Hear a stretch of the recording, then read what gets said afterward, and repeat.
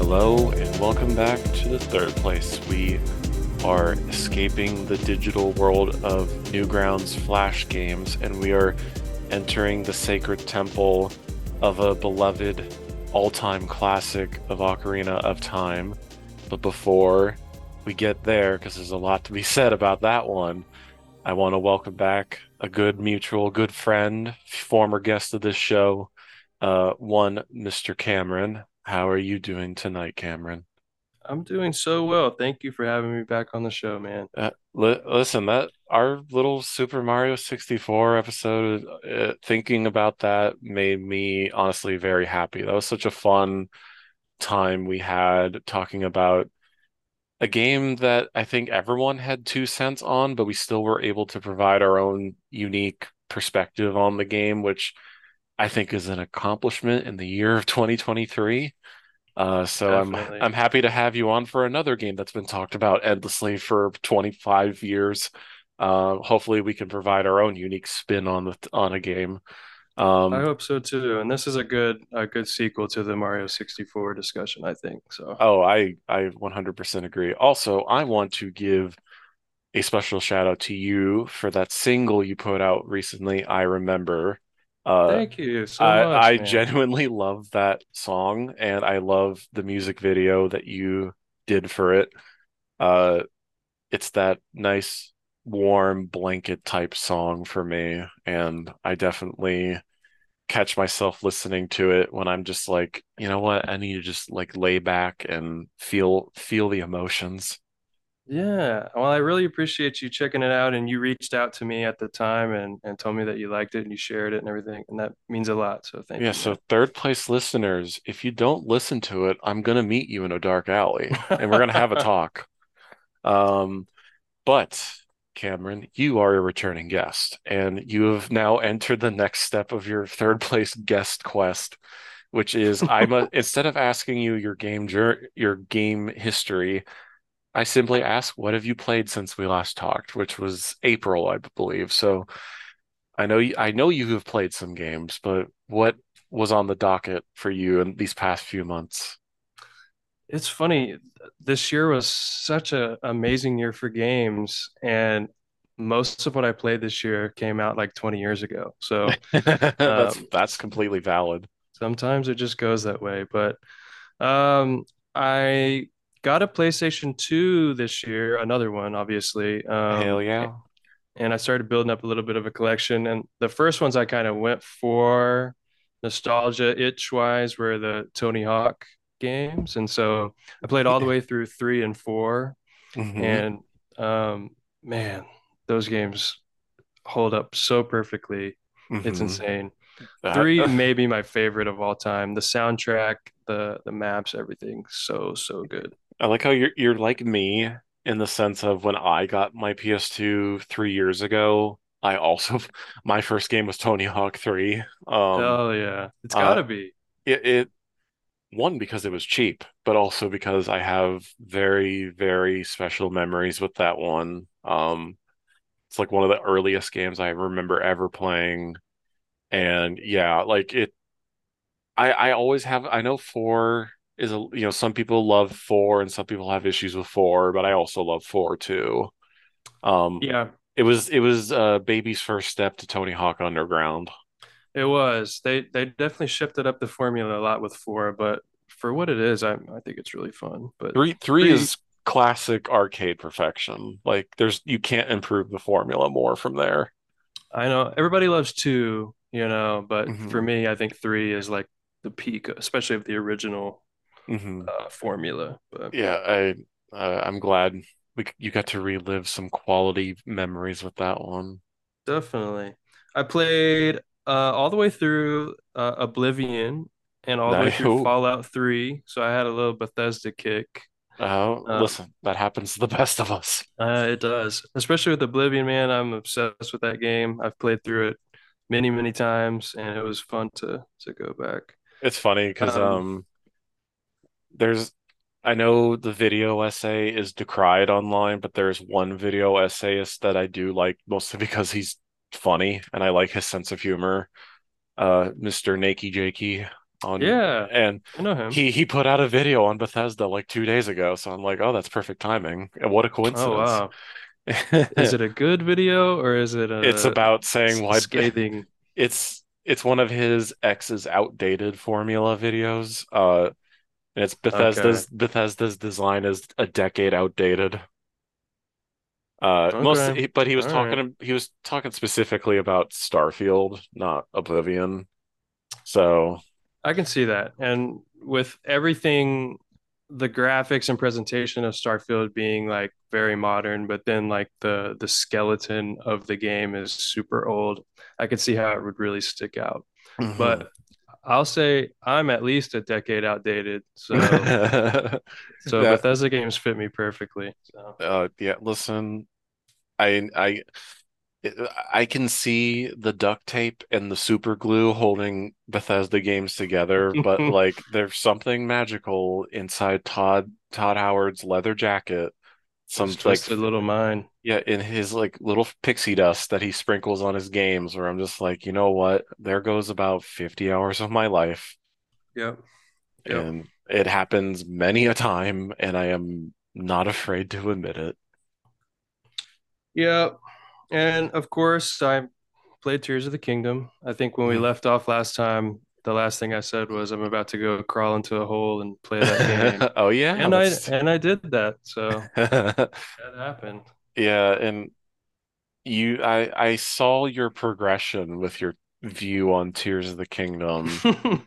Um, because if I remember correctly, you loved it at first, but now you've kind of had changed your mind on it as the year Kind went of. on. Well, it's kind of a nuanced thing because look, like the game is good, right? Like Yeah, I'm not saying the game sucks.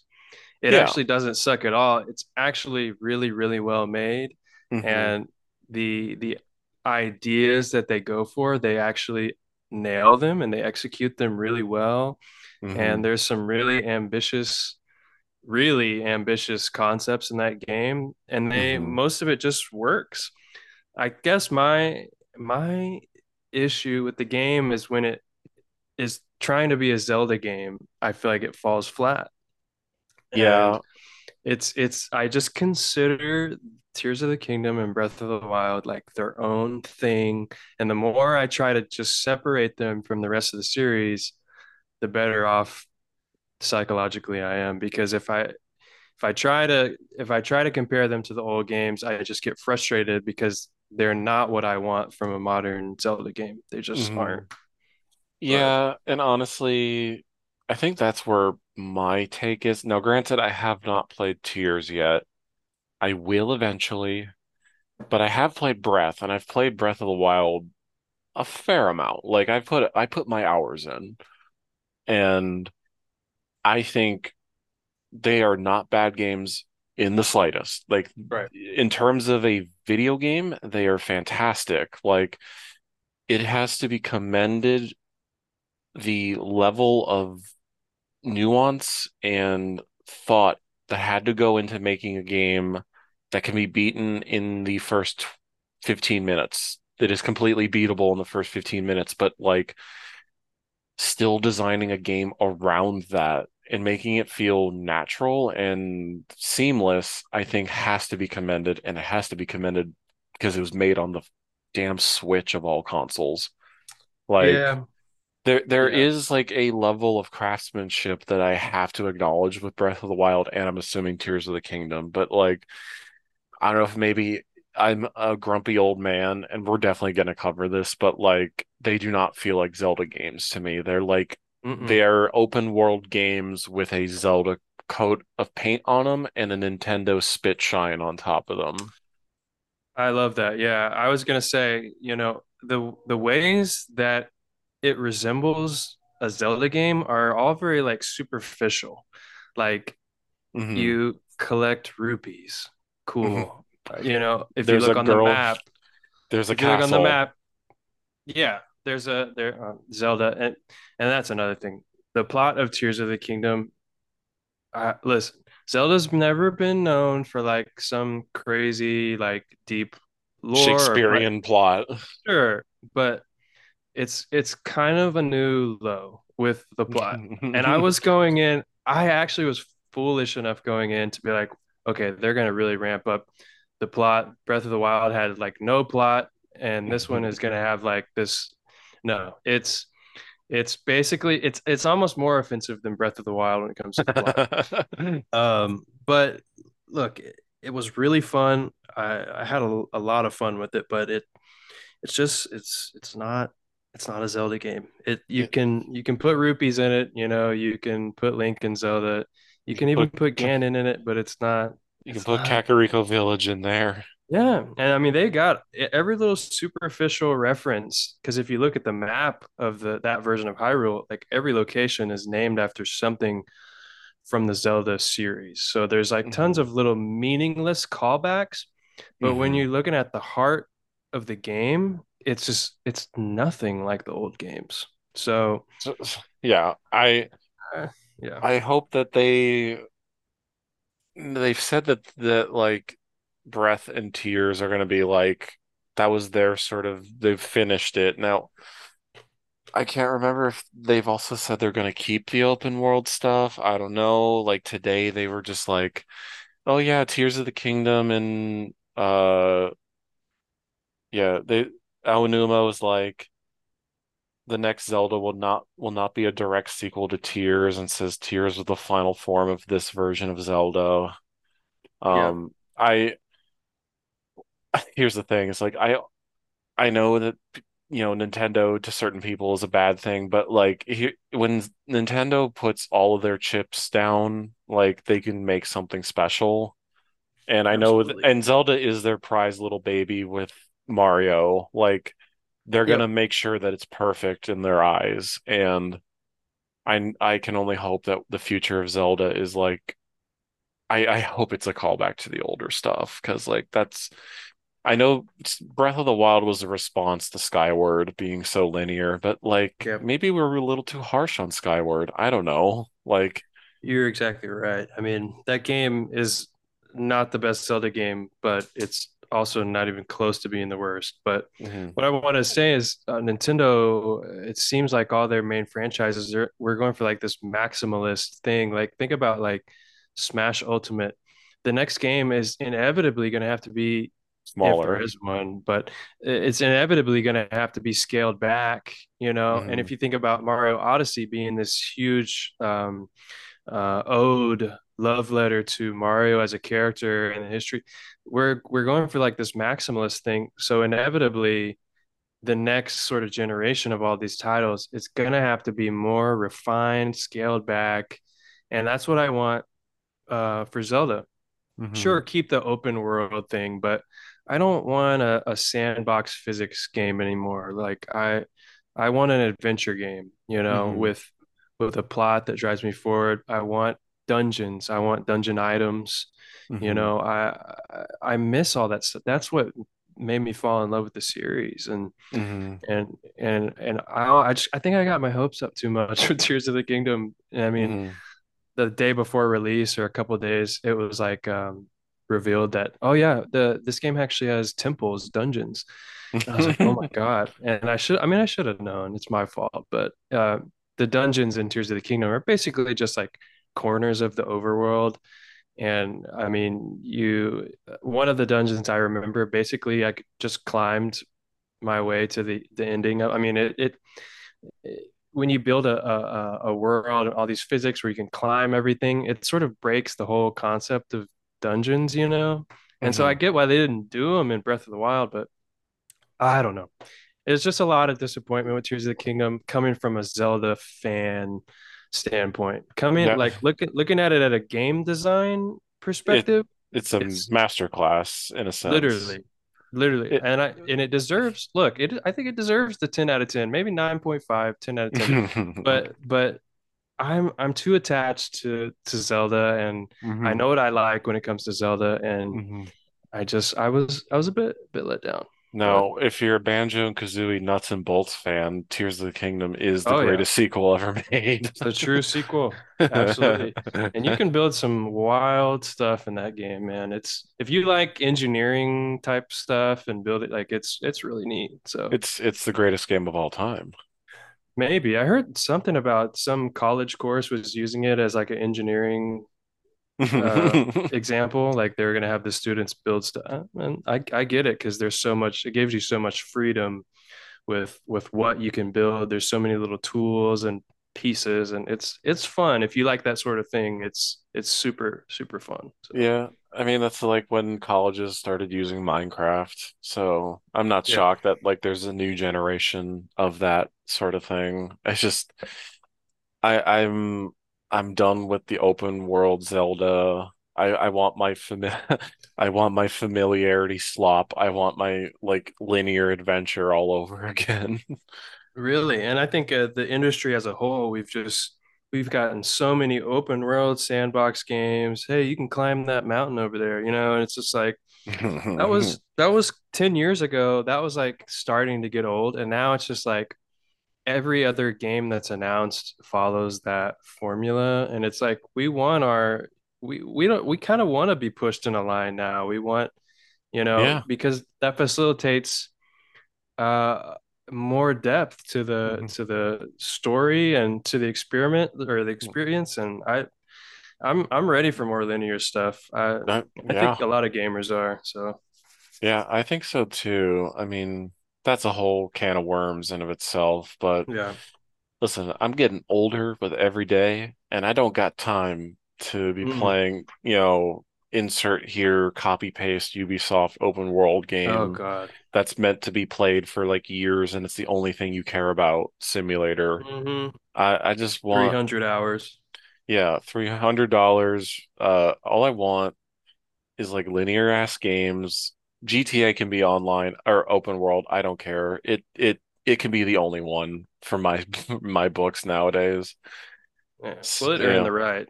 yeah, GTA 3 changed the whole industry, so it earned. yeah. That's okay. You know what I That's mean? okay, but anyone else, you better stop it right now. Yeah, Zelda, we don't need Zelda GTA, we I- need the classic vibe back. So, yeah, exactly. And speaking of or before we get into that, was there any other greatest hits you played before to as of today, December 10th? well, I played a fair bit of Super Mario Wonder. Um, Nice, I'm a pretty big nice. Mario guy. Hmm. It's fine, right? Is It's it better? about what I expected. Is it better than the new series, the new Super Mario Brothers? It is. Okay, It is, there we but go. that's not An much of a not achievement. saying much, yeah, but it is. It's much more inspired, it's more fun. The physics, the way Mario controls and stuff is a lot tighter. Um it's it's We've good. I would give it like maybe an 8 if I was feeling generous out of 10. But the it's best 8 out of 10 game. yeah, but it was cool. So Yeah, uh, those the that's other about all major. I can say. Yeah, that's I don't fine. That's fine. It's listen, I always love talking me some games, and it's nice. It's fun to hear what people have played through the year if they got the time, even if it's one thing. Like it's always nice yeah. to talk about stuff. But to go off what you were saying about familiarity, in a sense, this is kind of like a normally, as I'm sure the listeners are aware, I usually do like, here's a discussion, and then we talk about the game. But this is kind of like a broad, like, whole discussion, if it were, will be about Ocarina, sort of like it's kind of a big Zelda topic, I guess you could say. And Ocarina of Time is like this, it's one of these games that has become like a myth in of itself, where if you are like me or Cameron, any internet user, you've heard about someone talking about Ocarina of Time as this mythological game that defined history itself, basically, where any other game that came out afterwards, including games in its own franchise, like it kind of wrote. wrote the book apparently for a lot of people about how a video game should progress. Like, and Zelda has this weird power over people where it is both a cultural event when Zelda comes around every so often, every 4 to 5 years, and people, it is the only thing to which people will measure the rest of the industry with. And Ocarina is like the peak of this, obviously. So it, I wanted to kind of briefly touch upon this unique factor that Ocarina and Zelda as a whole has, where like the game and the franchise itself feel bigger than just a game and a game franchise. So, as someone you've told me, you're someone who's very acutely aware and fan of Zelda. Like, why do you think Zelda has obtained this status for so many people? Ocarina of Time specifically, or the series as a whole? Whatever you feel like. I mean, I feel like either way, Well, we're going to get into big Zelda talking tonight. I think Zelda has been the most consistently amazing franchise in the medium of video games. Hmm. There's a lot up there, but I think there's clearly a one number one spot. And I think that it goes back to the 80s with the first game. Hmm. It was something completely different, and the people that were lucky enough to experience it back then, they got a kind of experience that was never available before, and Well, people were yeah, good. I mean, the first Zelda game came on a gold cartridge. It did. Like that already set it completely different from other games. Like, and subsequently the franchise as a whole.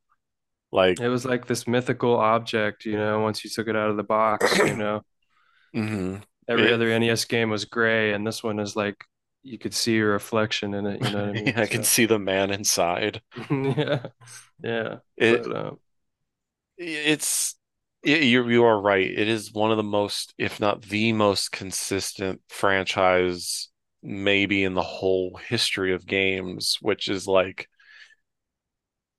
it's rare to even get like a sequel to be on the level of the original. It's not even a guarantee for some franchises, but Zelda, I mean, if I'm to be nitpicky, the sequel, Adventure of Link, it was an experiment, mm-hmm, up to put it lightly.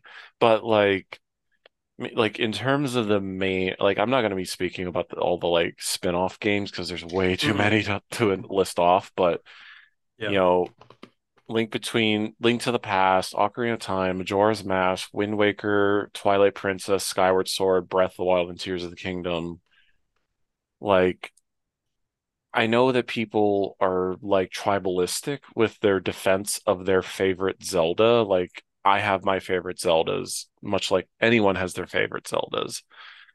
But I think everyone can agree that there is a level of quality that is present. Like, we can all like nitpick Zelda games, like what we think is not good and what is good, but we always will hold this franchise into a higher regard than anything else, even other Nintendo franchises, where it's, I mean, I remember cognitively, when my brain had been molded out of the Play-Doh that it was as a young kid and being like, oh, Skyward Sword is coming out. Everyone's talking about it.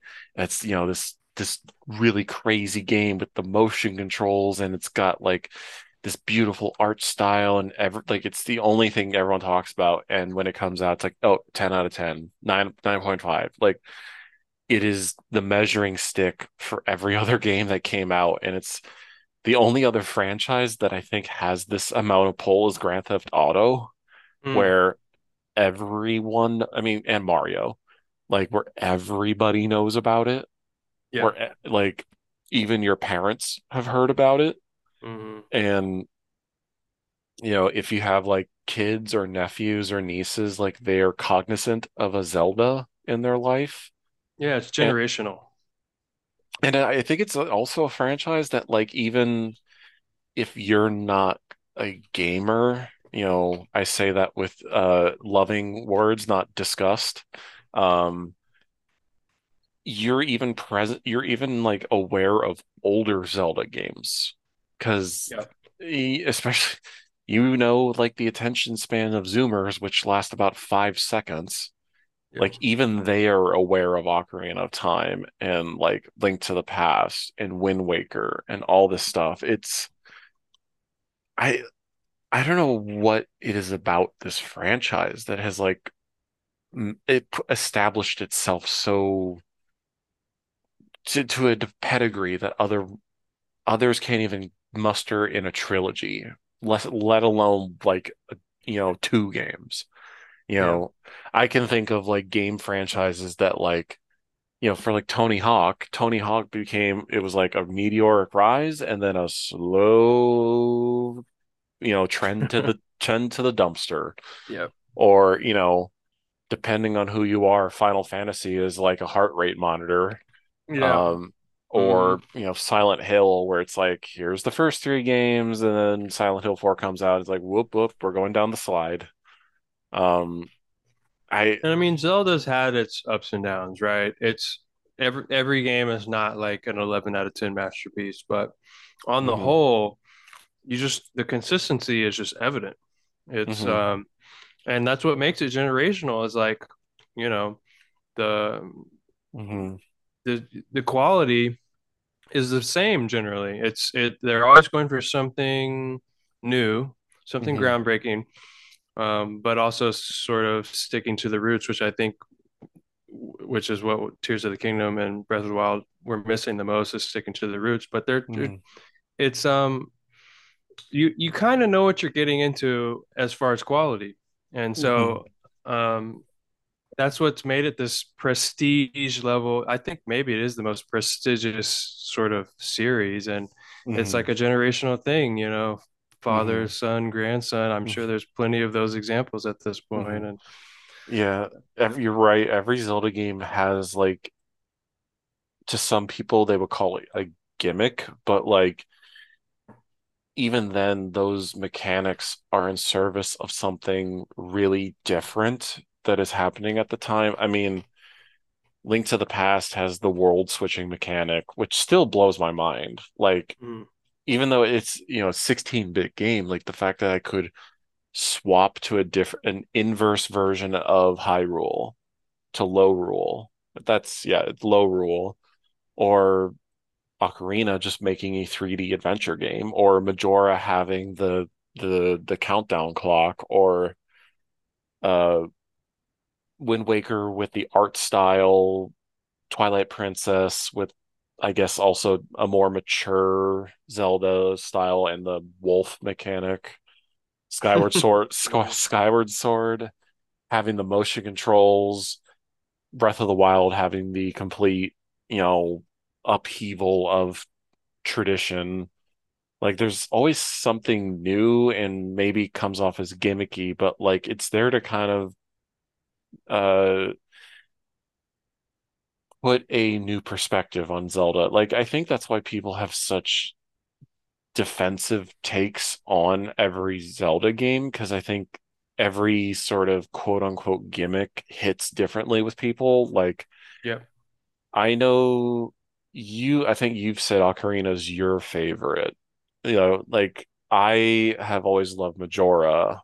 Um, I've loved Majora and Wind Waker. Those are my two, and also Link to the Past. Like those are my like I think those are prestigious. Like not to diss Ocarina, I still think it's like literally like finding like little minuscule details that I prefer this over that sort of thing. Not to like diminish Ocarina in my example, but Sure. Majora with its like creepy and depressing atmosphere and just dread, and the time mechanic is like experiencing that for the first time is like, oh, I feel what the characters are feeling, Yeah. pain. Um, Existential dread. Yeah. and then Wind Waker just for being like a whimsical journey across the ocean. Like I Yeah. I just have a soft spot for like games with ocean settings. Like I It's a can't. beautiful game. And I it's like my favorite design of Link too. Just that like gremlin little Scrimblow Bimblow character design of him. I love It's how expressive he is. Like the facial expressions are great. and then I like Link to the Past just because I think it's such a cool premise of a game where it's like, oh, I do this thing, and then suddenly an alternate version of the world has been under my feet the entire time. Yeah. And like there's so every game, and I guess to focus on Ocarina and its sort of status, I'm sure you and I are roughly the same age, I think. Um, there was a time on the internet where like Ocarina was you pretty much considered by a lot of people the greatest game of all time. Like, Hmm. and it only was within the like a decade ago when people were starting to challenge that opinion. Yeah. Like, I don't, like what I don't know if you have a take on it because you're more in tune with Nintendo than I think I am. But what made Ocarina this mythological game to you? Like, or what makes you think people got this perception of it, you think? I think it's a few different reasons. I think we look back to Super Mario 64, and we talked about last time how they sort of effortlessly translated an established 2D formula into 3D, and it worked so well right off the bat. And I think it's the same thing with Ocarina of Time. This was a formula that they had established with technically three games: Link's Awakening, Link to the Past, and the original. And so they had like this blueprint already, but all of a sudden this 3D console comes along, and it's like, how are we going to make this work and be compelling with this new dimension? And I think they did the same thing they did with Mario. They worked a long time to make sure it was right, and it ended up being like the first immersive 3D adventure game that a lot of gamers played. And so I Hmm. think that alone resonated with a lot of people. That was the first time they were having an adventure to that degree with that much depth in three dimensions. And so I think that really probably stuck with people. Hmm. Um, I also think just the pacing of the game, the music and the atmosphere, it made everything in the game feel very iconic and very memorable. Hmm. Um, every location in the game has a very strong sense of place. Um, the music, I could go on and on, but it, it, I think it really stuck with people, and I think every track on the Ocarina soundtrack has become like an internet meme in one form or another, just Hmm. because of how iconic and music really sticks with people as far as memory goes. Hmm. It attaches to people. Hmm. And so I think everything in that game is very memorable. Hmm. Um, every location, all the music, the characters. So I think it's like you could use a corny word, but I think it's like very unforgettable. The game is, Yeah. and you and another thing is, that game really made you stop and think a lot. Thinking It's a man's game. I didn't want to say it, but you said it. I'll take it. It's a thinking man's game, and in modern games, it's like, how can we keep the momentum going at all times? How can we keep a sense of motion? But I, Ocarina is all about like, okay, I'm stuck in this dungeon. It's been 4 hours, and I'm walking around trying to figure out, but it worked. It's like it was so satisfying to sort of make your way through these, and they had never done the 3D space, and so this was all brand new, but it just worked so well. And so hmm. spending so much time in these areas, it Hmm. it made them you connected with these spaces and all of this stuff. I guess what I'm getting at is it's such a memorable experience from top to bottom, Hmm. um, that I think it really sealed itself Hmm. as important right away. And like I said, people hadn't really played an adventure game unless you're, on PC, but home console gamers really hadn't ever seen anything like this. Yeah, So I think what makes me step back and realize, well, for one, 1998, when this game came out, this was a landmark year for games. Like, here are 10 games that came out that year. Banjo-Kazooie, Panzer Dragoon Saga, granted no one played that because I was on the Saturn, but StarCraft, Grim Fandango, Resident Evil 2, Metal Gear Solid, Half-Life, the original Gran Turismo, Tekken 3, like huge yeah, year. yeah, the Xenogears, Spyro the Dragon came out, um, Tenchu, like Yeah. this This was was a when that generation really started cooking, you yeah, know. and to be I mean, even if like Ocarina was like a great but not like legendary game, I that would have been an accomplishment of itself, like looking back at that year. But in my book, like most people, the average person, if they're like not as insane like I am with gaming, they'd be like, oh yeah, Metal Gear Solid and Ocarina of Time. Like to be amongst Metal Gear Solid as a game that like people hold in prestigious matter, I think really speaks highly of it and shows why people loved it. Now, granted, it is a case of here's the Sony console game that everyone remembers, and here's the Nintendo console game everyone remembers that year. Yeah. And I think I think this is a case of like what path you chose as a kid growing up, much like when you pick your console, you're like picking your future, so to say. And for a lot of people who are N64 kids to be exposed to a game like this, where like you alluded to earlier, Zelda's never been like a franchise known for like prestigious Shakespearean writing, but to be presented a game where this is a three-dimensional world and there's stakes involved. There's this grandeur, this maximalist like thing that is happening while I am playing the game, and it takes place across a large span of time where goddesses and sages are involved, and these very big concepts are presented to a lot of young people.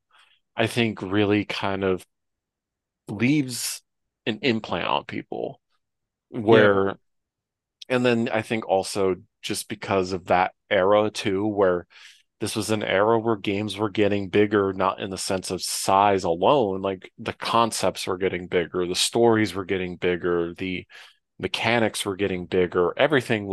The stakes had been raised on a level that they hadn't before. I mean, we're literally adding another dimension to the presentable space. Right. And I think Ocarina's legend was definitely elevated because millennials had reached the age that to which they were getting really nostalgic for like, 10, 15 years ago. And so Ocarina was like, yeah, this is the game that I remember playing, and I had so many distinct memories and all that. Yeah. But here's the thing. It's one thing to be nostalgic for something and then realizing it's not a good it hasn't aged gracefully in terms of just how it feels to play. Ocarina has not aged one bit, except for a few things, I would say, but doesn't distract from the experience. But the fact that you can play Ocarina today and it feels like the back of your hand has only made the case for its status for people even stronger, I think. Absolutely. Like, No, I mean the game. inspired just mechanics wise. It inspired, like you said earlier, it inspired generations and generations after it. I mean, Dark Souls and Elden Ring are basically, Zelda games. I know that's probably an insult to some people, but I mean, the movement, the Z targeting, if you will, just the grandiose nature of 3D boss battles. I mean, there's so much that so many games to this day take from Ocarina of Time, and so of course it's still gonna feel very fresh. You know what I mean? Mhm. Um, and going back to what you said earlier, the plot and the lore of this game are it's like the definition of like epic, because Skyward Sword is always noted as like the origin game, but Ocarina actually like shows the creation of the universe and everything, and it's like it feels so like biblical. This game feels like you're reading the Bible sometimes because it's like the scope is so huge in this game. I mean, Mhm. and I think there's a reason that this game sort of splits the Zelda timeline, and there's a Mhm. reason why the events of this game feel so consequential to the series as a whole. Like Yeah. this is like the center of Zelda lore, this game. So, Yeah. I mean, I yeah. think I think it people have to remember like a PlayStation 1 CD could hold like 700 megabytes. And at the time, that's a lot of information. The N64 cartridge could only hold 32. Yeah. Like, and somehow Ocarina feels like such a gigantic game. Like, it's kind of insane. And I'm speaking as someone who has like a baby's understanding of how to make a game. To think that they fit all of this game inside of a little 32 megabyte cartridge blows my mind. Like it is such Hmm. a, I don't want to get too ahead of myself, but I think that's also a thing that has helped Ocarina's like legacy is the fact that it is such a ginormous thing and it was held within such a tiny little thing. And I think it it's Ocarina's like legacy is so like it's such a perfect little thing. And I like how when people were quote unquote felt brave to challenge the narrative of this game, their first criticism was it takes too long in certain places. Like, Mm. I have to do so much waiting. And I think Don't you get me started on that Ego Yeah, Raptor video, I man. knew. Listen, I was hoping you knew. Oh my. Listen, I hoped you knew what I was referencing. Absolutely, man. All And that waiting. Oh, it's like, there are more important things that going on. guy, that guy is really good at complaining all day long. I can tell you that much. But no, man, this game is, dude, the waiting. It's like he's talking about like cutscenes, like, and then he's talking about like the combat. It's like I can't just spam attack and like I have to wait until the shield goes down. That sucks. And it's like, dude, have you ever played a Souls game? Like I don't know. It's interesting at best, I'll say. Yeah, but that Shouts it. out to Ego Raptor. He was a great animator. Maybe not the best when it comes to knowing what goes in a video game, but hey, he was entertaining on the tester, if anyone remembers the tester. Oh, Um, and he was on Newgrounds too, to jump back to your yeah, previous episode. exactly. It's connective tissue between the last episode. Hey, yeah, Continuity. Yep. it all works out. See, I plan these things out. No. Um, um, but yeah, it is, I think, a testament to Ocarina and also Zelda because once you've played a Zelda, you see Zelda everywhere, really. Like Yep. as you briefly mentioned there, the Souls games are just adult Zelda games, really. Yep. At their core, like hell, even Z targeting made its way into that game. Mm-hmm. Um,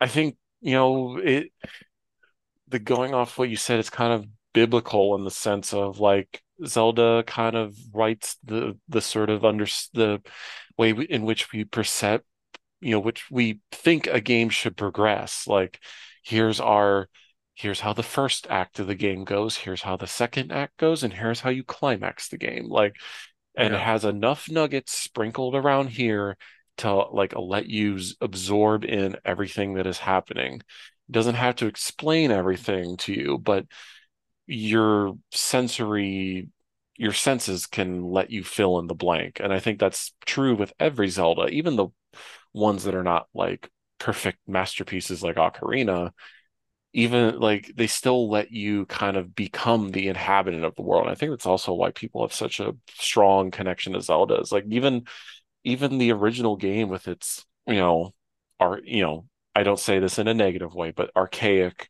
presentation and archaic gameplay, people still find a way to connect themselves with Link as a character. He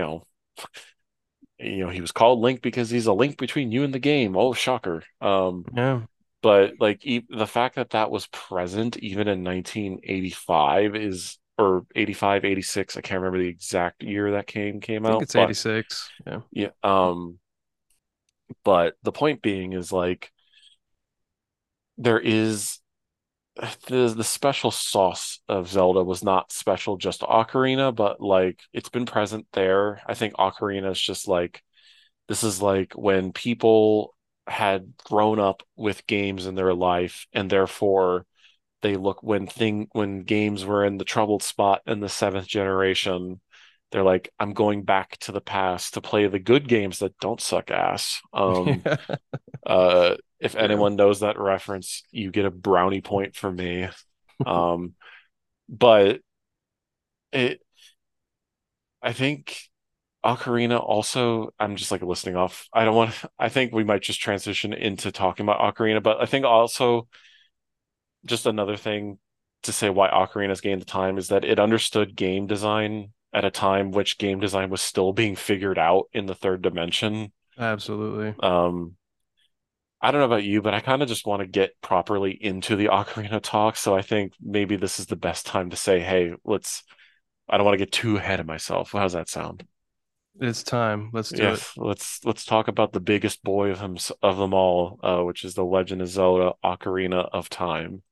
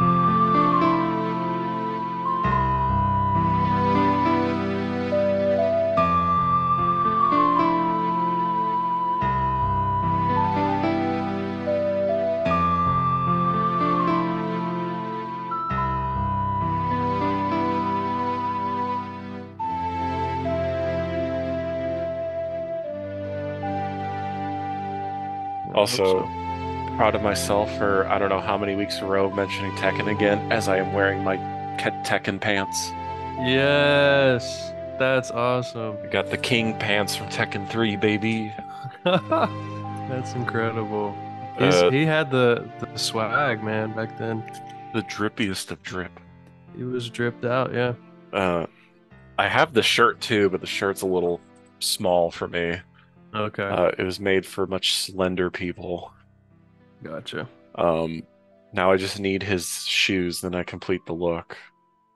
I Which, granted, I don't know what the shoes are, unfortunately. If you know what the shoe type are, let me know. don't know, some old Reeboks or something, maybe. Listen, I'm gonna personally email Harada and be like, "What shoes did he Yeah. wear?" Um, but yeah, Legend of Zelda: The Ocarina of Time came out in North America November 23rd, 1998 for the Nintendo 64. As we alluded to in this first part of the episode, um, to say that this game changed a lot for a lot of people is an understatement. This was when Zelda made its transition to 3D uh, after Mario. This was, this game was famous for having five directors on it, uh, which is kind of nuts in hindsight. I believe this game took 5 years to make, which was crazy back in the 90s. Yeah. It was like planned originally for the disk drive edition add-on, the 64DD. So you could already tell that they had big ambitions for this game. Um, yeah, what do you think of Ocarina of Time, Cameron? Um, I'll tell you a little story. My grandfather collected change in these big, like, if you think of like an office water cooler, those big jugs, and he would throw pennies and whatever pocket change he had into them. And one point, he gave me one of these big jugs full of change, and I was 7 8 whatever years old, and it was like the most money I'd ever had. Back in those days, if you wanted to do anything with change like that, you had to roll it. So I bought, or my mom bought for me, a bunch of change rollers, and I rolled all of that change. And with that money, we went to Walmart and I got to buy a game. And I remember seeing an ad for Ocarina on TV. It was the ad with like the music from like Conan the Barbarian or something. It was Mhm. that original TV spot, and it just sold me on the game. And so I was there at Walmart eyeing that game. I remember it was 59.99 or whatever. And the Walmart employee like came up to me, and I was like, I'm thinking about getting this game. And he was like, "Oh, what? Check this one out. Why don't you get this one?" And he points to Glover. And and I was like, I haven't heard of that one. And I had him take both games out so I could look at the back. And he was trying to sell me on Glover. I don't know if he worked for Hasbro Interactive or what, but he was really trying to get me to buy Glover. But I was like, no, I'm gonna get Zelda. This is the one I really want. And thank God I did. Oh my God, that is such a bizarre thing to recommend to someone. Yeah, buy Glover, kid. I mean, I'm a little kid, right? I guess that's what he's thinking. Oh, this game's gonna be too much for him or something. I don't know, but Yeah, you're just a stupid little baby. You're I not ready for know. this big kid shit. I guess so. But I was like, screw you, man. I'm getting Zelda, and the rest is history. But I can't stop like finding that hilarious. I mean, I guess he recommended you the better version because the N64 version of Glover's better, but like to say that Glover was better is a stretch, even in 1998 when like the legend of Ocarina of Time hadn't been like fully created yet. Like yeah. that is Well, and I just insane. imagine how different the course of my life would be if I got Glover that day instead of Ocarina of We'd be talking about Glover 64 today. Time. I don't know what kind of person I'd be, and it kind of freaks me out to think about it. So, but no, so I got Ocarina and took it home, and fell in love with it, obviously. Hmm. Everybody at school was playing it, all of Hmm. my buddies had it, and it was like a zeitgeist thing. Everybody was talking about it, talking about all the secrets and everything. And Hmm. great time for Yeah. sure. So, Yeah.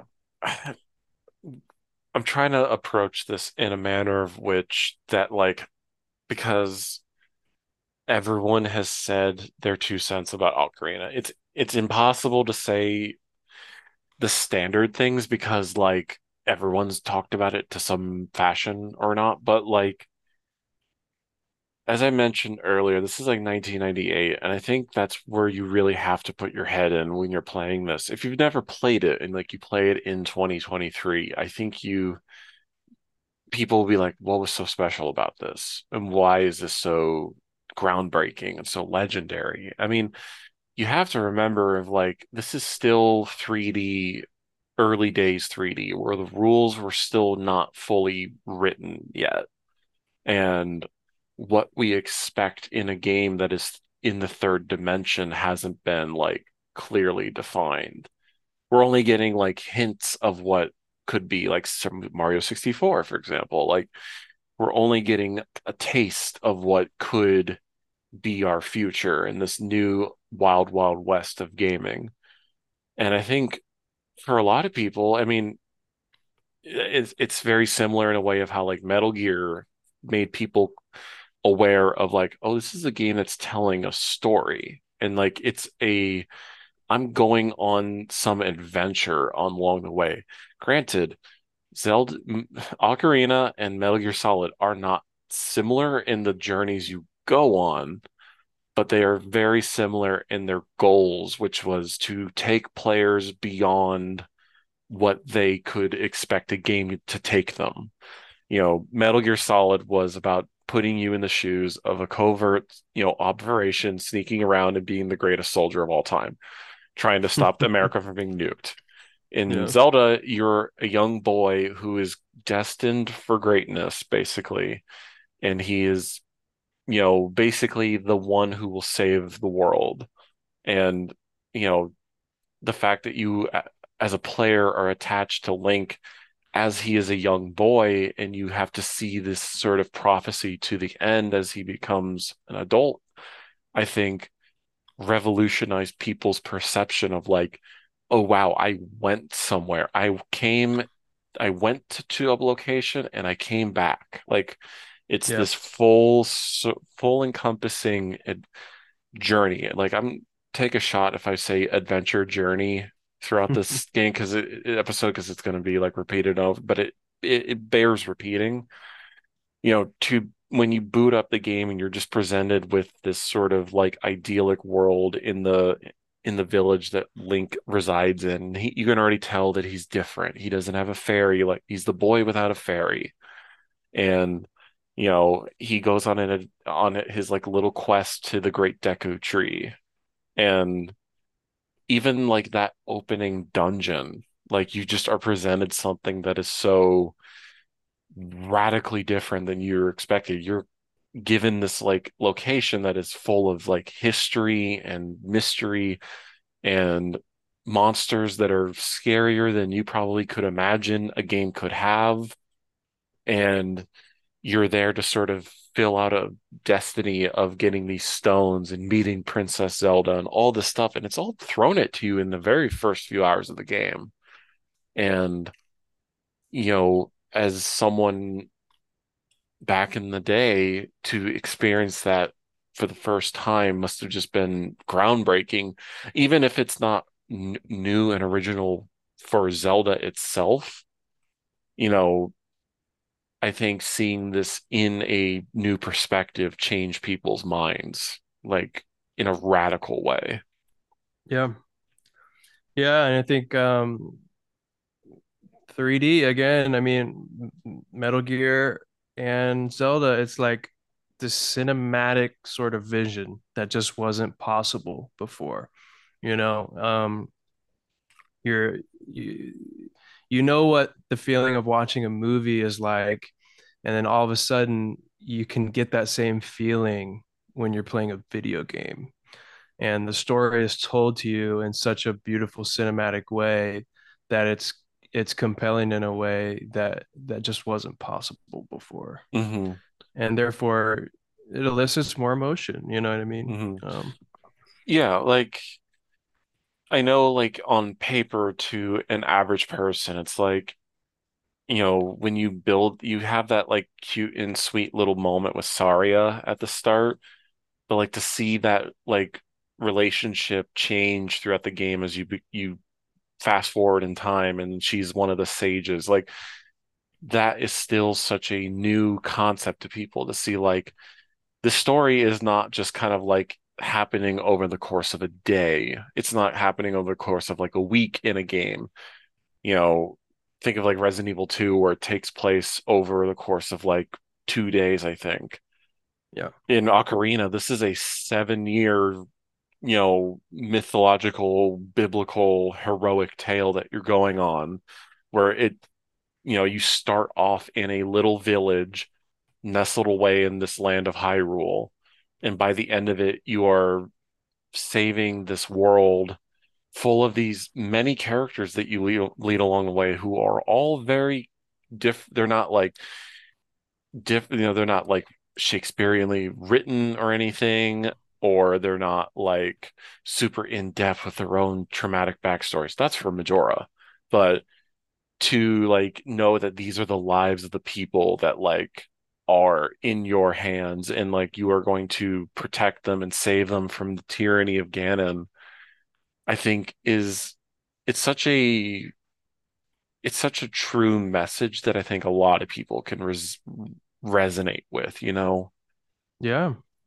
Yeah, and the different characters you meet, kind of the main ones when you go to the different areas of the game kind of represent different things. Like the Gorons represent like brotherhood and friendship, and Hmm. then the Zora Rudo, the princess, represents like romantic love and romantic attachment. And then you go to the Gerudo, and that sort of represents like sex because she keeps commenting on how handsome of an adult he is. And there's even some line that's like clearly suggestive. And so it's like this journey, where you're learning about these different facets of life and the different sort of types of people you are going to encounter in your real life, and what Hmm. what the meaning and what the importance of each type of person is. It's really Yeah. interesting. Like if I'm looking at like a fan wiki of all the characters that are in the game and like I think this is something that only this era of game could really elicit unless like an indie game were to aspire for this look. But like there is such a beautiful charm in the character models even where they're all so distinct and so charming to look at and they all have like just a different like just attach you to them in different ways. Like, I could look at what is it? I can look at Malin from Lon Lon Ranch, or I could see like the Happy Mask Salesman, or I can think of, Saria or Mito from, Kokiri Forest, or Hmm. um like town I'm just like scrolling through them because there's a lot of characters. Some of them don't even have specific names. Yeah. You got, guy who owns the treasure shop is his name, or Running Man. Yeah. Um, but like there is it's I feel like the like just the like blocky nature and the sort of simplistic nature allows me to connect to them, even if their troubles and tribulations are simple at their core. Like there's a level of like there's no artifice getting in the way of me connecting with these characters and wanting to do right for them or fix their one of their many, minor inconveniences throughout their daily life. Like it's it doesn't become like a chore to do, but rather I'm doing this because I enjoy what you bring to my journey. It's like there's it Zelda Ocarina of Time just kind of fun, just it operates on just like classic storytelling, and it's not about like here's like this, you know adult, nuanced look at like a fantasy world in strife, and these characters have layers and meanings behind them.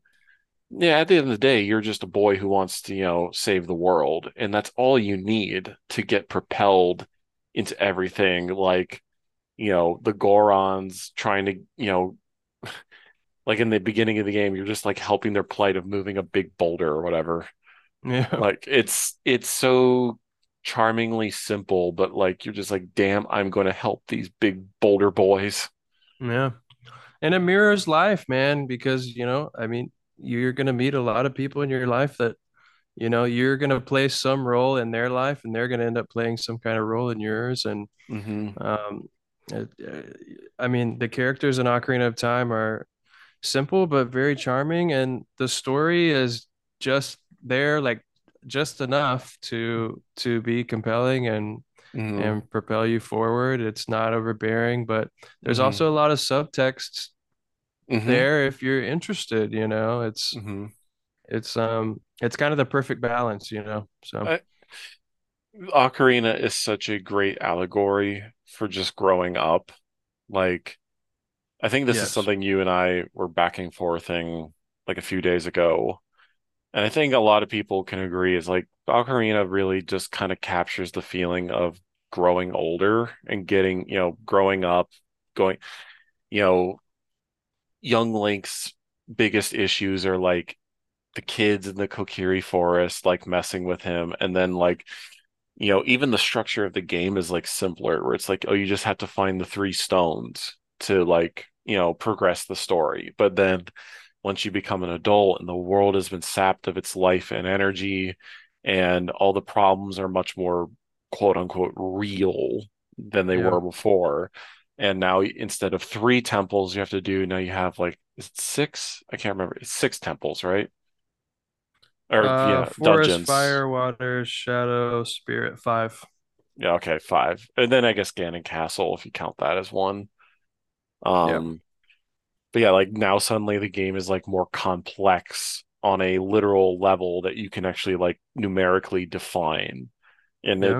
it's again, it's not like nuanced per se, but if you do look for it, it is there. And I think that's why another reason why people hold this so in high regards, because it's like now they're the adult Link going back, to think of the, quote unquote better days. They're nostalgically looking back when things were simpler and all that stuff, to pull out my college reading uh There you go. analysis glasses out. Um, Yeah. but it's still like you look at other Zeldas that follow it, like where they have a more involved story, as involving as Zelda gets. Like I look at Twilight Princess, where it's presenting this more quote unquote adult take on Zelda, as adult as Zelda will ever get. Um, but it's still using the backbone of Ocarina to tell its story. Like, you know, Yeah.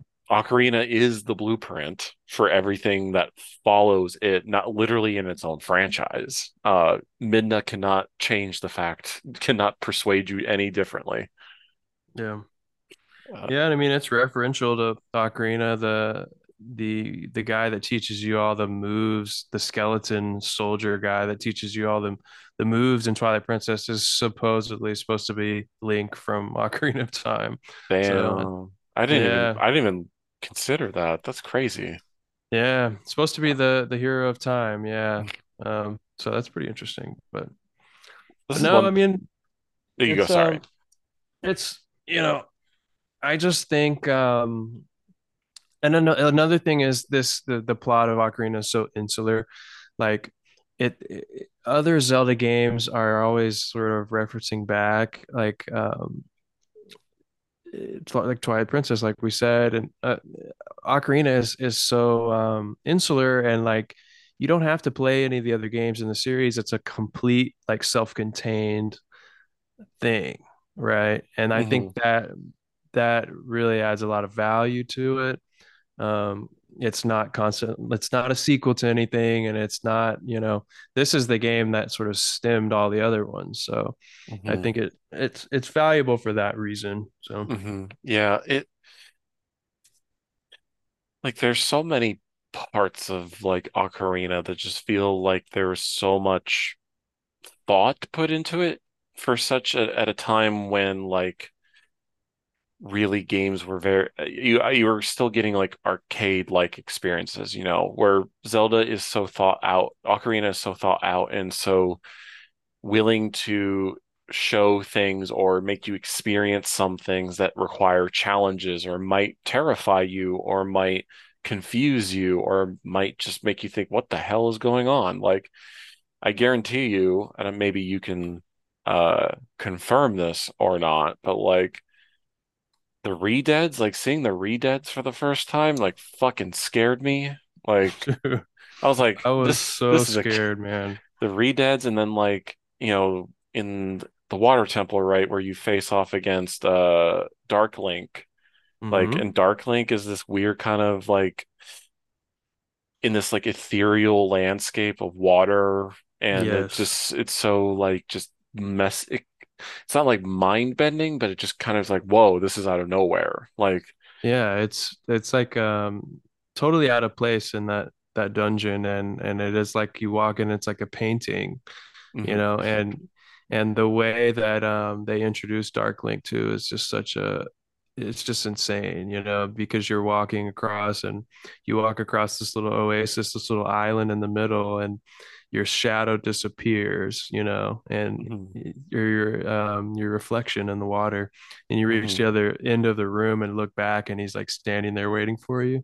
It's just, something you just totally. We can get into the water temple a bit whenever you're ready, but I Oh, have a few he, comments about you, that. you But you have a hot take, I know, about the I water temple. do. I But guess it's fair. Um, what's your favorite dungeon in the game? I guess I'll ask that. Like, what's your favorite dungeon? okay, from a thematic standpoint, the Forest Temple is my Hmm. favorite. I think it makes the most sense as a dungeon in the world, where it's like this abandoned fortress, and I think the music is insanely good. Hmm. Just the vibe and the atmosphere of the dungeon. I think they did making that the first adult dungeon that you encounter was a really good idea.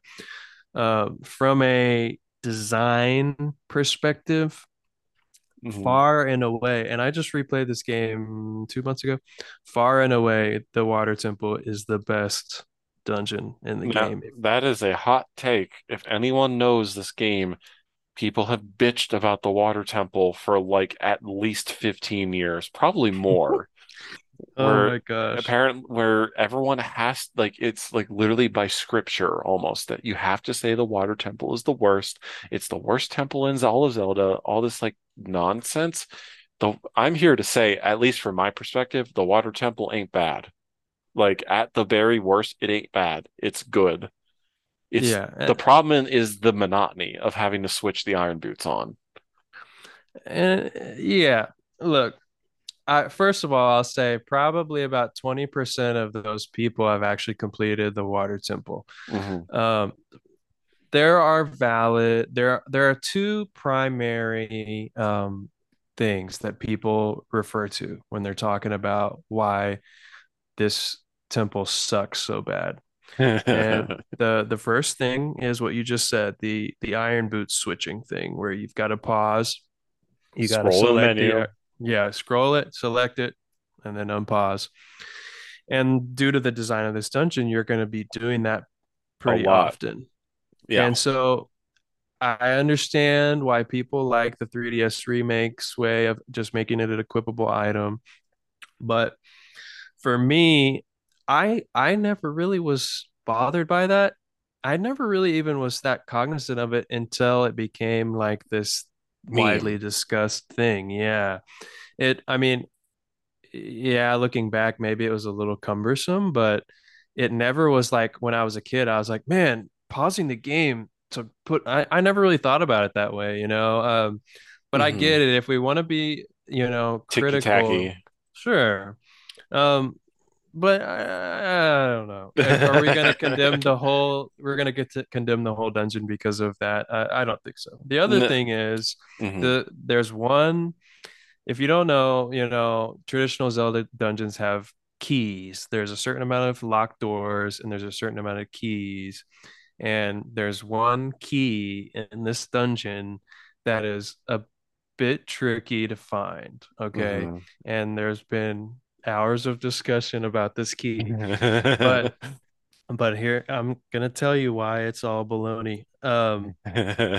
If you use the map, okay, every Yeah. dungeon they give you a map and they give you a compass. If you use the map, you know what room this key has to be in. I just played this game and I can tell you it's not that hard. If you know what room it has to be in, it then you're gonna find it, right? But a lot of people they don't use the map, I guess. I don't know, but I No, mean I yeah. played through the game with no guide, no YouTube playthrough or anything. I found the key. It was tricky. It's not right in front of your face. But look, I just looked at the map and it took me 5 minutes. So, and those are like the two big things, right? That's why people love to hate Bitch. the water temple. Yeah. Yeah, But it is not bad. People are so hyperbolic because I feel like they had to find a negative in this game where it's like, yeah, where's the thing that causes the most amount of like quote unquote headaches? And it's like, because I think people are just impatient, where they're just like, every other later Zelda dungeons got a little easier, and it's like, oh, I have to actually use a map to figure things out. It's like, oh, that's a right. crazy thing You for have to some actually people. stop and look at something and refer to something. Yeah. But look, I told you why this temple doesn't suck. Let me tell you why it's good and Yes. why it's maybe the best. Is because, Zelda dungeons are supposed to be like these puzzle boxes, right? It's supposed Hmm. to be like these giant interconnecting puzzles inside of a larger puzzle situation, right? Yeah. Where each room is a puzzle, but then the temple or the dungeon as a whole is a puzzle itself, right? Hmm. And there is just no other dungeon in the series that does this better than the Water Temple in Ocarina of Time. I Hmm. think that the water level rising and lowering mechanic is so genius, and Hmm. I think in my tweet, I don't know what I said anymore, but I just don't understand how somebody can come up with this. It must have taken weeks and weeks of or more of planning to get this to work, but the whole dungeon is this vertical pillar, and you've got to consistently lower and raise the water level of the dungeon to access different areas of the dungeon. And part of the that which basically makes the entire thing a puzzle in itself. And it's so compelling, that I that was the pinnacle of my playthrough. um Scratching my head, figuring out what to do in this dungeon was so fun that it made some of the other dungeons in the game just feel like Test runs a, almost, or just like like half baked, but like they aren't. But like, I just wish that every dungeon was as geniusly designed as the Water Temple. I The found Shadow Temple comes right after the Shadow Temple, and it's so linear that you're like, man, I really miss roaming around in the Water Temple, trying to figure out what level does the water need to be so I can access this door to get this key. And oh man, it was so fun. And I was like, man, this just doesn't exist in games anymore. Like, just having to stop and scratch your head and be like, what do I do here? That's Mhm. like it's so fun to me. And like I said, I mentioned earlier, games now, it's like they want to keep a sense of momentum, a sense of motion. So games now don't have you stop and think, but the Water Temple is sort of the epitome of that philosophy in this game, where Mhm. you're stopping and thinking, and this ominous music is playing in the background, and you're stressing out, but it's so fun. It's like a fun stress. And then when you finally click and you figure it out, it's just like so euphoric that I just never want to play a modern video game again, you know?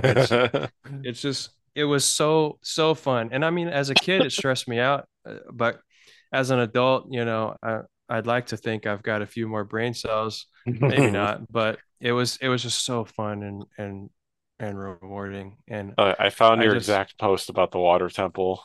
okay, Yeah, you just said okay, it's the best dungeon in the series, both in terms of theme and design, the most cerebral, evocative, and perfectly paced level I could ever ask for in a video game.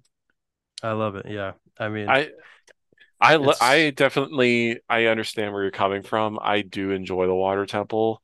I think honestly, thematically, I it's so simple, but like I really love the first temple, which is the Deku Tree. I think it okay, as an introduction to the game, it is perfect.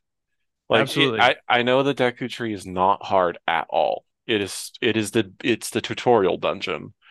But But I it doesn't love feel like a tutorial. That's the Nintendo genius. Is like this dungeon is teaching you everything you need to know, and you don't even realize that's what it's doing, you yeah, know? I mean when I was a young spry gamer and learned, oh yeah, I have to go to the top to be able to break through the spider webs. Like that blew my Yes. mind. Like suddenly now the game is like reactive to just a simple idea as jumping from a high distance. Like that kind of was like crazy for me to think of. Yeah. I also love just thematically in Jabu Jabu. Like I love the concept of a Oh dungeon man. just being inside a big a big fish. Thematically awesome, but in design, that's probably my least favorite in the Yeah, I game. and listen, I it is simple and all that. Like I'm not defending it on that term. I just love the setting of just like Absolutely. It's super neat. I think if I were to pick one, I would probably lean Forest Temple just because of like it's that first adult dungeon and I love the setting and I love just that location. Like I think that's Yes. probably my overall favorite. Um, Yeah, it just feels like a real place that you would want to go explore, like the mhm, Forest Simple and the four pose that you've got to, chase mhm, after and everything. It's a super mhm, cool like concept to that dungeon. yeah. It it is kind of just like a testament that like the concept of a Zelda dungeon is so like it's almost become like cultural in a sense where people it's like, oh yeah, Zelda games have dungeons and they're puzzle solving and you got your handful of combat here and there to kind of spruce things up. But like in terms of just like mind bending, mind scratching locations, I do think Ocarina has probably the best overall selection of dungeons for me. Yep. Um, I will Yep. like because really later on, I can't really think of like Wind Waker's dungeons are not like super memorable to me, honestly. Like People I don't like the dungeons in that game. I I don't agree, but the general consensus is that that game has weak dungeons. I don't And think so. Like I remember the Zora, like I love climbing that mountain with the dragon, even though oh yeah, that's an early one, and I love the Wind Temple the too. Wind Temple is awesome. And I know people hate Melody because you have to like position her and all that, but I love the what is it, the Earth Temple where you have to like or Yeah. no, is that the Light Temple? I can't remember its name, but the Oh, one where you have to oh yeah, yeah, bounce the yeah. light mirrors around, like I like that Yep. one. I Um, I don't agree with everybody that hates on Wind Waker's dungeons, but it's a take. yeah, It's a take by it people. is. Um, It is. Another dungeon I love in the series, which I think a lot of people can agree on, I just like really think the concept is really cool, is the I don't remember the name, but it's the sand one where you have the time crystal in Skyward, where it Oh, brings back life. Uh, Lanayru, that's the region. Oh man, you stumped me talking about Skyward Sword. well, not many people can Mining remember. facility? Is that Lanayru mining facility? Am I making that up?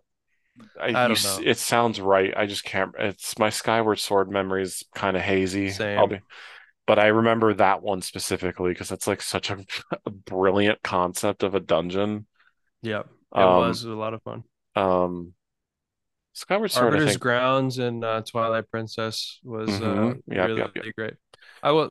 I'll say, let me hit on Twilight Princess real quick. I'm not the biggest fan of that game as a whole, but the dungeon design in Twilight Princess is just like immaculate. I think if it wasn't for me loving Ocarina's dungeons and the whole game so much, the dungeon design in Twilight Princess is just so Hmm. good, man. That's the shining star of that game are the dungeons for sure. So Yeah, I mean, again, it kind of just speaks on the kind of magic that is Ocarina, where like, yeah, they literally like they nailed pretty much every aspect that has become Zelda tradition on their first go around with 3D, much like how they nailed it with Mario. And they did. I mean, I think it speaks volume to like the fact that, they pumped Majora out in like a year and a half, if I remember correctly. And like, they already knew it's like, yep, that works. This is how we're going to do it. We're going to spice it up with a time mechanic, in spooky, scary masks. Like that's how we do it. But at its core, like Ocarina's DNA is still very present in that one. Hmm. Like I know, I know people will be like, but actually, it was in Link to the Past. I don't care. Ocarina was the textbook of how we understand everything when it comes to Zelda. Link to the Past was just like the predecessor. Um, Yeah, it's a retelling of Link to the Past, but with just way higher stakes mhm, and just way more cinematic presentation. mhm. Uh, I Uh, I strongly prefer Ocarina's plot to Link to the Past plot, but it yeah, is obviously taking direct inspiration from but Link to the Past. Cameron, you don't have to wait in Link to the Past. It's instantaneous. Therefore, it's automatically better. Yeah, let's go Uh, it Game Grumps mode. fuck that. No. No, we're not doing that one. God, Ocarina is such like I hate to use the term because it kind of it's been done to death, but it is magic in the bottle. Like I know Miyamoto was not a director on this, but he was producer on it, and all the five directors that worked on this game, it's like to All have the stars. yeah, just have, I mean, Aonuma obviously being attached to this and him being kind of like the head honcho of Zelda moving forward. I guess that's also why like Zelda just, he's like, yeah, I wrote the book here and I'm Yeah, like, I'm not changing the script. It's too good. You know what I mean? yeah, yeah. What do you think about Mr. Eiji Aonuma? I think that when he took over, the series really cemented itself into what it is today. I think that it was great before he took over, but he made it into this myth, Hmm. this untouchable thing. And his era of directing, those are my favorite Zelda games. Hmm. And so something about his touch and his eye and his approach, I'm just I'm in love with it because he made Zelda into the version of Zelda that I love so much. So, and I think Hmm. you do too. Majora and Wind Waker, Twilight Princess, I think was the last one Yeah, he it was the last one he directed was Twilight. and you can kind of tell after he stepped down, you can kind of tell that Skyward. I mean, Skyward was the one after Twilight. yeah, I don't know. So I think I don't know obviously much about him. Nintendo people are notoriously very private and everything. So I don't know what his like influences are but I can tell you that when he took over, the Zelda just really became what it is. So Hmm. he must have some major role and he must be a really, really talented guy. So Yeah, I mean, it is interesting. I mean, I know that the latter Zelda game, 3D Zelda I'm speaking of, they were headed by Hidemaru Fujibayashi. yeah. He did Skyward, Breath, and Tears, which is Hmm. kind of funny considering he did like the most arguably linear Zelda and he made the two most open world Zeldas. I know. Really Which is weird. um And I guess that's another thing too. Oc- there's that big split in the Zelda fandom, whatever you want to call it, when Skyward came out, and everyone's like, we have to buck the trend of tradition in to get back to the quote original message of Zelda. With the first game, where it's like you could do any dungeon that you want in any order you want, and that's what Zelda should be at its core. Like, going on an adventure at your own pace and your own whim. And I don't know how, I know you shared your opinions of like we both did on Tears and Breath before we got into Ocarina, but I feel like people must have gotten misguided in that approach because, like, yeah, the original Zelda, like, you can do it, but it's not recommended. Um, at least I don't think it is. Like, you're telling me you want to do Dungeon 8, you know, on your first go round? Like, good luck. You're gonna be in a world of pain. That's true. I mean, some Um, people like pain, but I think they yeah, had good yeah, intentions. there's a whole game series based off pain. It's called the Dark Souls Yeah, franchise. that's it. I think they had good intentions with wanting. I think it became they saw it as becoming too formulaic, and Nintendo, as we know, is all about innovation and Hmm. pushing things forward. And I totally respect them for that. And that's how we've gotten a lot of great games from them as that philosophy. But I don't know. I don't know if their good intentions really ended up. I think in the process of that, they strayed too much from the heart and soul of the franchise. Hmm. And I mean, they may have created on paper two incredible games with Breath of the Wild and Tears of the Kingdom, but I think what they left behind is is something that resonated with so many gamers for a long time, and I think it's hard to balance for Nintendo innovation and tradition. Hmm. And I don't think ultimately they really hit the nail on the head with the new games, because I think they left too much behind. I think the soul of the series is just not really there in the way that I'd like it to be anymore. Um, but I Yeah, can't, like I said, I can't blame them. They made the same, basically the same game 4 or 5 times, and they wanted to try something else. I get it, but I can't fault them for making Breath of the Wild because yeah. I think, like many such examples, a little bit of change is always good for something as long running as Zelda. Like, but I think that people resonate with the Ocarina time formula so much because it is such a welcoming and such a great formula. Like, of starting off small as like this, seemingly average, ordinary boy with pointy ears and a green tunic cap, and suddenly you're now thrusted into a world that is much larger than you as a player and you as Link could ever have imagined. You know, the world is bigger than your own backyard in a sense, which is, Yep. tried and true to what Miyamoto envisioned when he made Zelda. It's like it was based off his adventures as a kid growing up in like exploring sewers and, all that sort of stuff. Yeah. And I think that's why I think people always kind of yearn for the old, because I think it always just will have a time. It's in the same way why we all still read like classic Greek literature and Roman stories, what have you, because they all still kind of resonate to who we are as people and society, whatever you want to call it, or whatever you want to like attribute that to.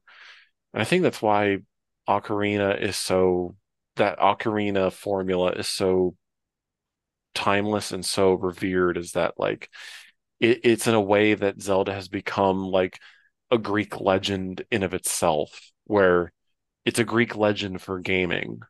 And you see it now in so many different adventure games. And I think it kind of speaks when we did our break, I looked on my timeline and apparently Aonuma commented on people asking for a remake of Ocarina, like a modern remake. Yeah, I saw And that.